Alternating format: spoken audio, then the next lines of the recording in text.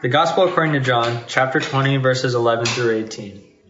But Mary stood weeping outside the tomb. As she wept, she bent over to look into the tomb, and she saw two angels in white, sitting where the body of Jesus had been lying, one at the head, the other at the feet. They said to her, "Woman, why are you weeping?" She said to them, "They have taken away my Lord, and I do not know where they have laid him." When she had said this, she turned around and saw Jesus standing there, but she did not know that it was Jesus. Jesus said to her, "Woman, why are you weeping? Whom are you looking for?" Supposing him to be the gardener, she said to him, "Sir, if you had carried him away, tell me where you have laid him, and I will take him away." Jesus said to her, "Mary." She turned and said to him in Hebrew, "Rabboni," which means teacher. Jesus said to her, "Do not hold on to me, because I have not yet ascended to the Father. But go to my brothers and say to them, I am ascending to my Father and your Father, to my God and your God." Mary Magdalene went and announced to the disciples, "I have seen the Lord," and she told them that he had said these things to her. The second reading is from Paul's letter to the Ephesians, chapter 3, verse 20. Now to him who is able to do exceedingly abundantly above all that we ask or think, according to the power that works in us, to him be glory in the church by Christ Jesus to all generations, forever and ever. Amen. This is the word of God for the people of God.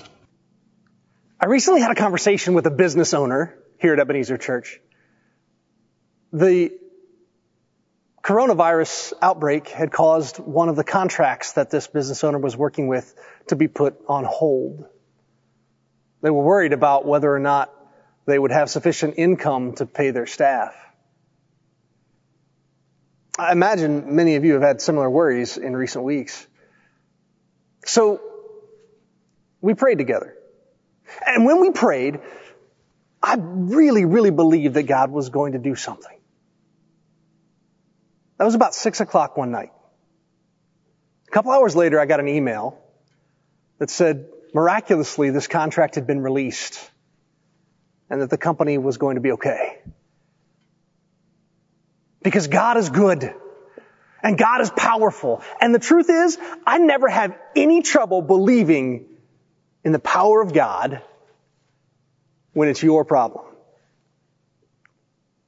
But when it's my own problem, that's one of the things I've discovered about my faith. I have great faith in God when it comes to the lives of other people, but when I am intimately familiar with the complexities of the issue I am facing, combined with the intimacy of my familiarity with my own brokenness, those two things can combine to make Rob wonder sometimes if Rob and God have got this thing.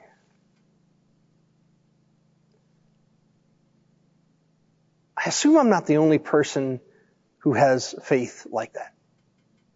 It's so easy to say amen to the work that God is doing in other people's lives. But sometimes we can struggle to remember that God is powerful in our own lives. Sometimes we can question, does God really have the capacity to provide for me and for my family in a time like this? Can God heal my marriage? Can God keep my kids safe? Can God help secure my job? Can God forgive my past? Of course, the answer to all of these questions, of course the answer is yes. Last week on Easter, we talked about how because the dead man lives again, we live in a world of possibility. We serve a powerful God who can do amazing things. We heard a challenge last week to step away from negativity and skepticism in favor of believing the great promise of God found in Scripture, particularly the promise in Ephesians chapter 3. It comes from Ephesians 3, verse 20 and 21, and here's what it says. Now to him who is able to do exceedingly abundantly above all that we ask or think, according to the power that works in us. To him be glory in the church by Christ Jesus to all generations forever and ever. Amen. God is able to do exceedingly abundantly more than we could ever ask or even imagine. And over the course of the next few weeks, we're going to strive to understand 3 little words that come from this promise. 3 words that have the power to revolutionize our lives and our faith. God is able. Throughout the next few weeks, we're going to explore the fullness of the promise found in Ephesians chapter 3. But today, we're simply going to focus on those first 6 words. Now to Him who is able. With the help of the story of Mary Magdalene, we're going to talk about how we can better understand and believe in our own lives the profound ability of God. But before Mary helps us understand that God is able, I want to begin by looking at the very first word of this promise.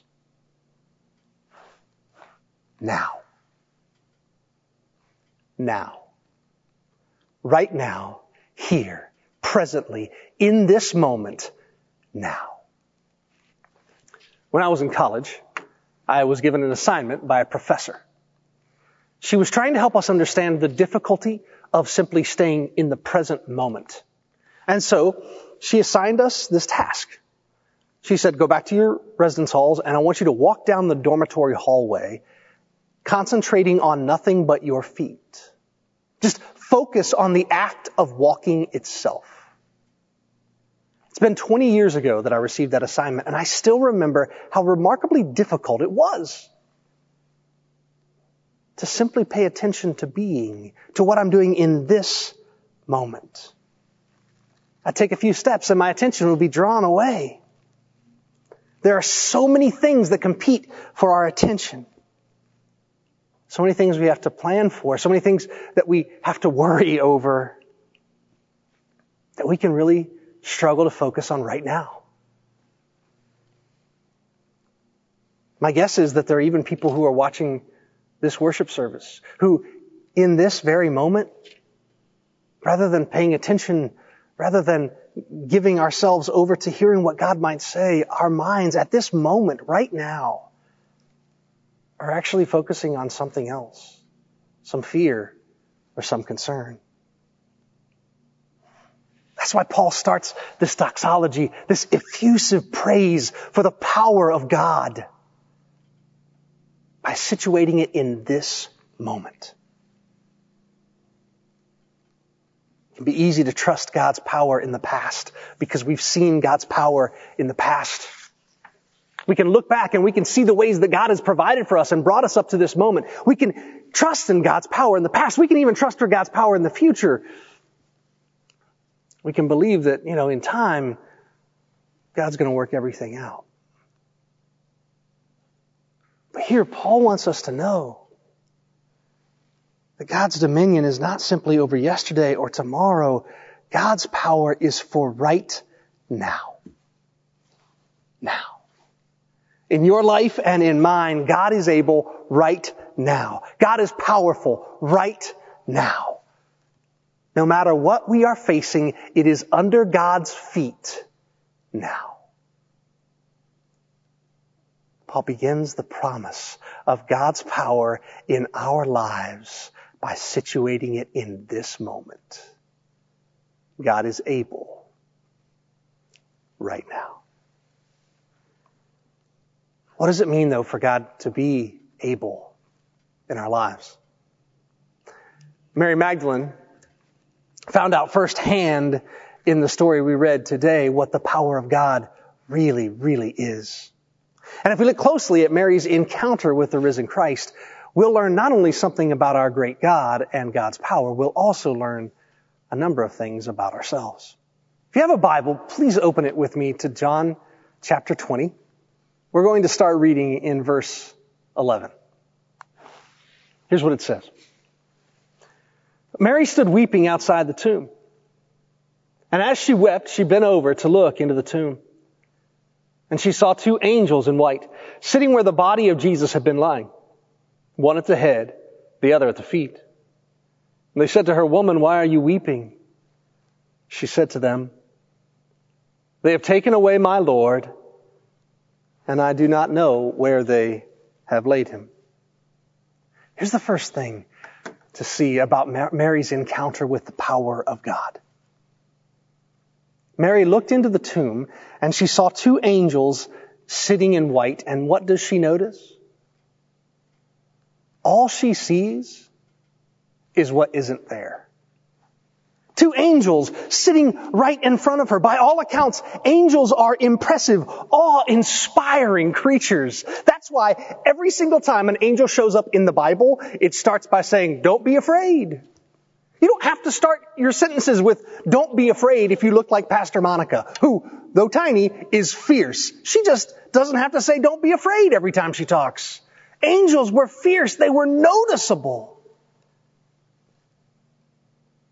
But Mary didn't notice. She can't see the messenger of God right in front of her. And it actually gets worse. Not only does she fail to recognize God's messenger, she fails to recognize God. Look at verse 14. When she had said this, she turned around and saw Jesus standing there. But she did not know that it was Jesus. I wonder how many times God has shown up in our lives and we simply failed to recognize it. I guarantee you that God is at work in your life right now. In this very moment, God is working in your life to bring redemption and hope and healing and forgiveness and power. Right now. But so often we fail to see the work that God is doing. That's why I love the next verse. Verse 15, Jesus says to her, "Woman, why are you weeping? Whom are you looking for?" Right now, in this very moment, God is able. The same God who's able to bring a dead man back from the grave is at work in our lives, and we often fail to see it. In fact, I wonder if sometimes Jesus doesn't ask the exact same question to us he asked of Mary when Jesus says, "Why are you weeping? What are you looking for? Because I'm standing right here. Right now." Mary can't see God's messenger. She can't see God himself. She actually blames God for the trouble she's facing. Jesus said to her, "Woman, why are you weeping? Whom are you looking for?" And supposing him to be the gardener, she said to him, "Sir, if you have carried him away, tell me where you have laid him, and I will take him away." Mary didn't struggle simply to recognize Jesus. She actually blamed Jesus for what would turn out to be, in time, the greatest blessing the world had ever received. I wonder if that's ever happened to you. Have I ever confused Jesus with a gardener? No. Okay. But have you ever found yourself in a moment of fear or panic and blamed God, only to later find out that moment had been a great blessing? It happened to me this week. Easter's my favorite time of the year. Most pastors would say that. Easter's the single greatest day of the year. And it's not just because our churches are full, though that's amazing. It's also because of the message of hope that comes forth so beautifully and so perfectly at Easter. People encounter God at Easter. It is an amazing day. And so the week leading up to Easter last week, I was just grumpy. I was grumpy. Maybe that's not the right word. I was pouty. The whole week I was pouting because I wanted to see all of you on Easter Sunday. And I knew I wasn't going to be able to do that. All week long, I was virtually impossible to live with. And finally, Easter Sunday came. You know what happened? Is that for the first time, and probably the only time, in the childhood of my children, I had a chance to be there when they saw their Easter baskets for the first time. We got to go on an Easter egg hunt together this year. We played games. We had a bonfire. All those days of being grumpy, and it turned out it was the best Easter I could remember. And you might say, okay, well, that's fine. It worked out well for you, but what about everybody else? Well, last week we had 2,826 people join us for Easter worship, which is about 600 people more than we've ever had on any Easter service ever. Nobody wants to be in worship in person with you more than me, and as soon as it's safe, we'll be together again. But I spent so much time focusing on what wasn't there, I almost missed what God was doing in my own life and in our church family. Right now, God is able. If we will simply pay attention, we will see. One last note. Look with me at verse 16. Jesus said to her, Mary. She turned and said to him in Hebrew, Rabboni, which means teacher. Jesus said, do not hold on to me, because I have not yet ascended to the Father. But go to my brothers and say to them,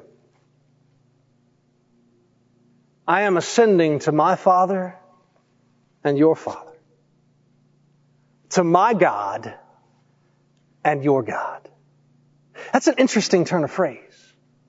My Father and your Father, my God and your God.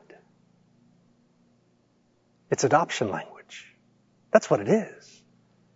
It is in the resurrection that God completes the adoption. The one who had been the father of Jesus Christ now becomes the father of all humanity, all those who would claim the power of Christ. By the way, you know what the word adopt means? It means to choose. The power of God endured death and sin. It overcame the cross and the grave. Why? Because God has chosen you. And the same God who is able to triumph over death, conquer sin and the grave, the same God who loves you so much that not even death could keep him from you, that God is still able right now, in this moment, to overcome every giant in our path. Right now, in this moment, God is able.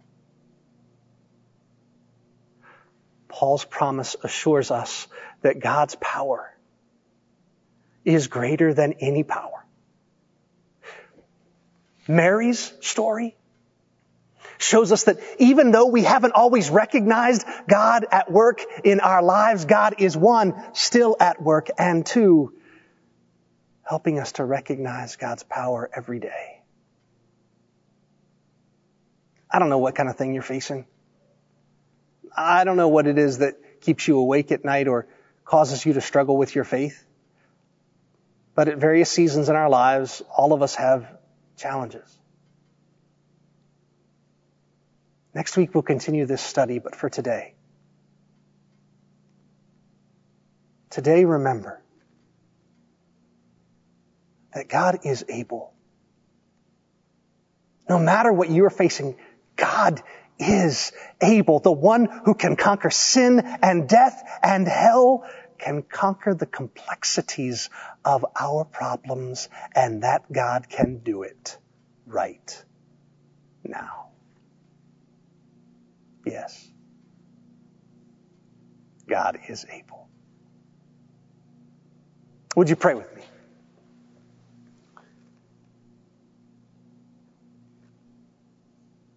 Lord and our God, Father in heaven, blessed Christ and Holy Spirit, we thank you for the presence and power you demonstrate in our lives in each moment. And sometimes, like Mary, we can fail to see that you're standing in front of us. Sometimes we can fail to see the messengers that you've sent. Sometimes we actually blame you when all you've done is strive to bless us. Forgive us, O God. Help us not simply to trust in your power in the lives of others. Help us not only to trust in your power within the past or into the future, but help us, O God, to believe that you are able right now, for indeed you are. You are greater than any challenge. You are able. And God, help us not only to believe this for ourselves, but then to go forth and share the depth and breadth of your love and power in every way that we can.